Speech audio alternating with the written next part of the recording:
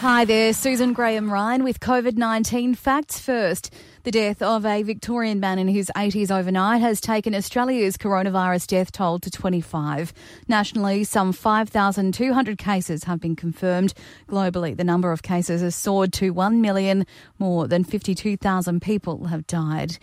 While America's confirmed coronavirus cases are rapidly growing and the fatality rate too.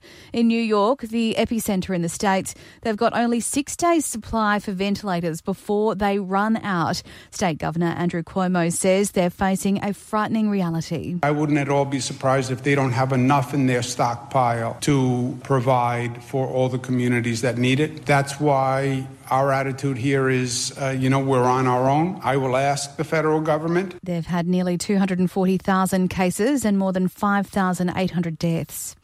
Scott Morrison says he's concerned that kids who are now taking their classes at home could be exposed to online predators. The PM's told us there's a tool that can help keep children safe. eSafety.gov.au gives really great tips to parents about how to put rules in place to keep their kids safe online. There will also be a lot of scammers trying to take advantage of people. If you go to scamwatch.gov.au, there's ways to help yourself there. And Lifeline stores have indefinitely closed their doors across Queensland. Retail General Manager Jamie Mackay says the closure prioritises the safety of their staff and volunteers. These closures come as the crisis support line struggles to answer the unprecedented volume of calls. You ready?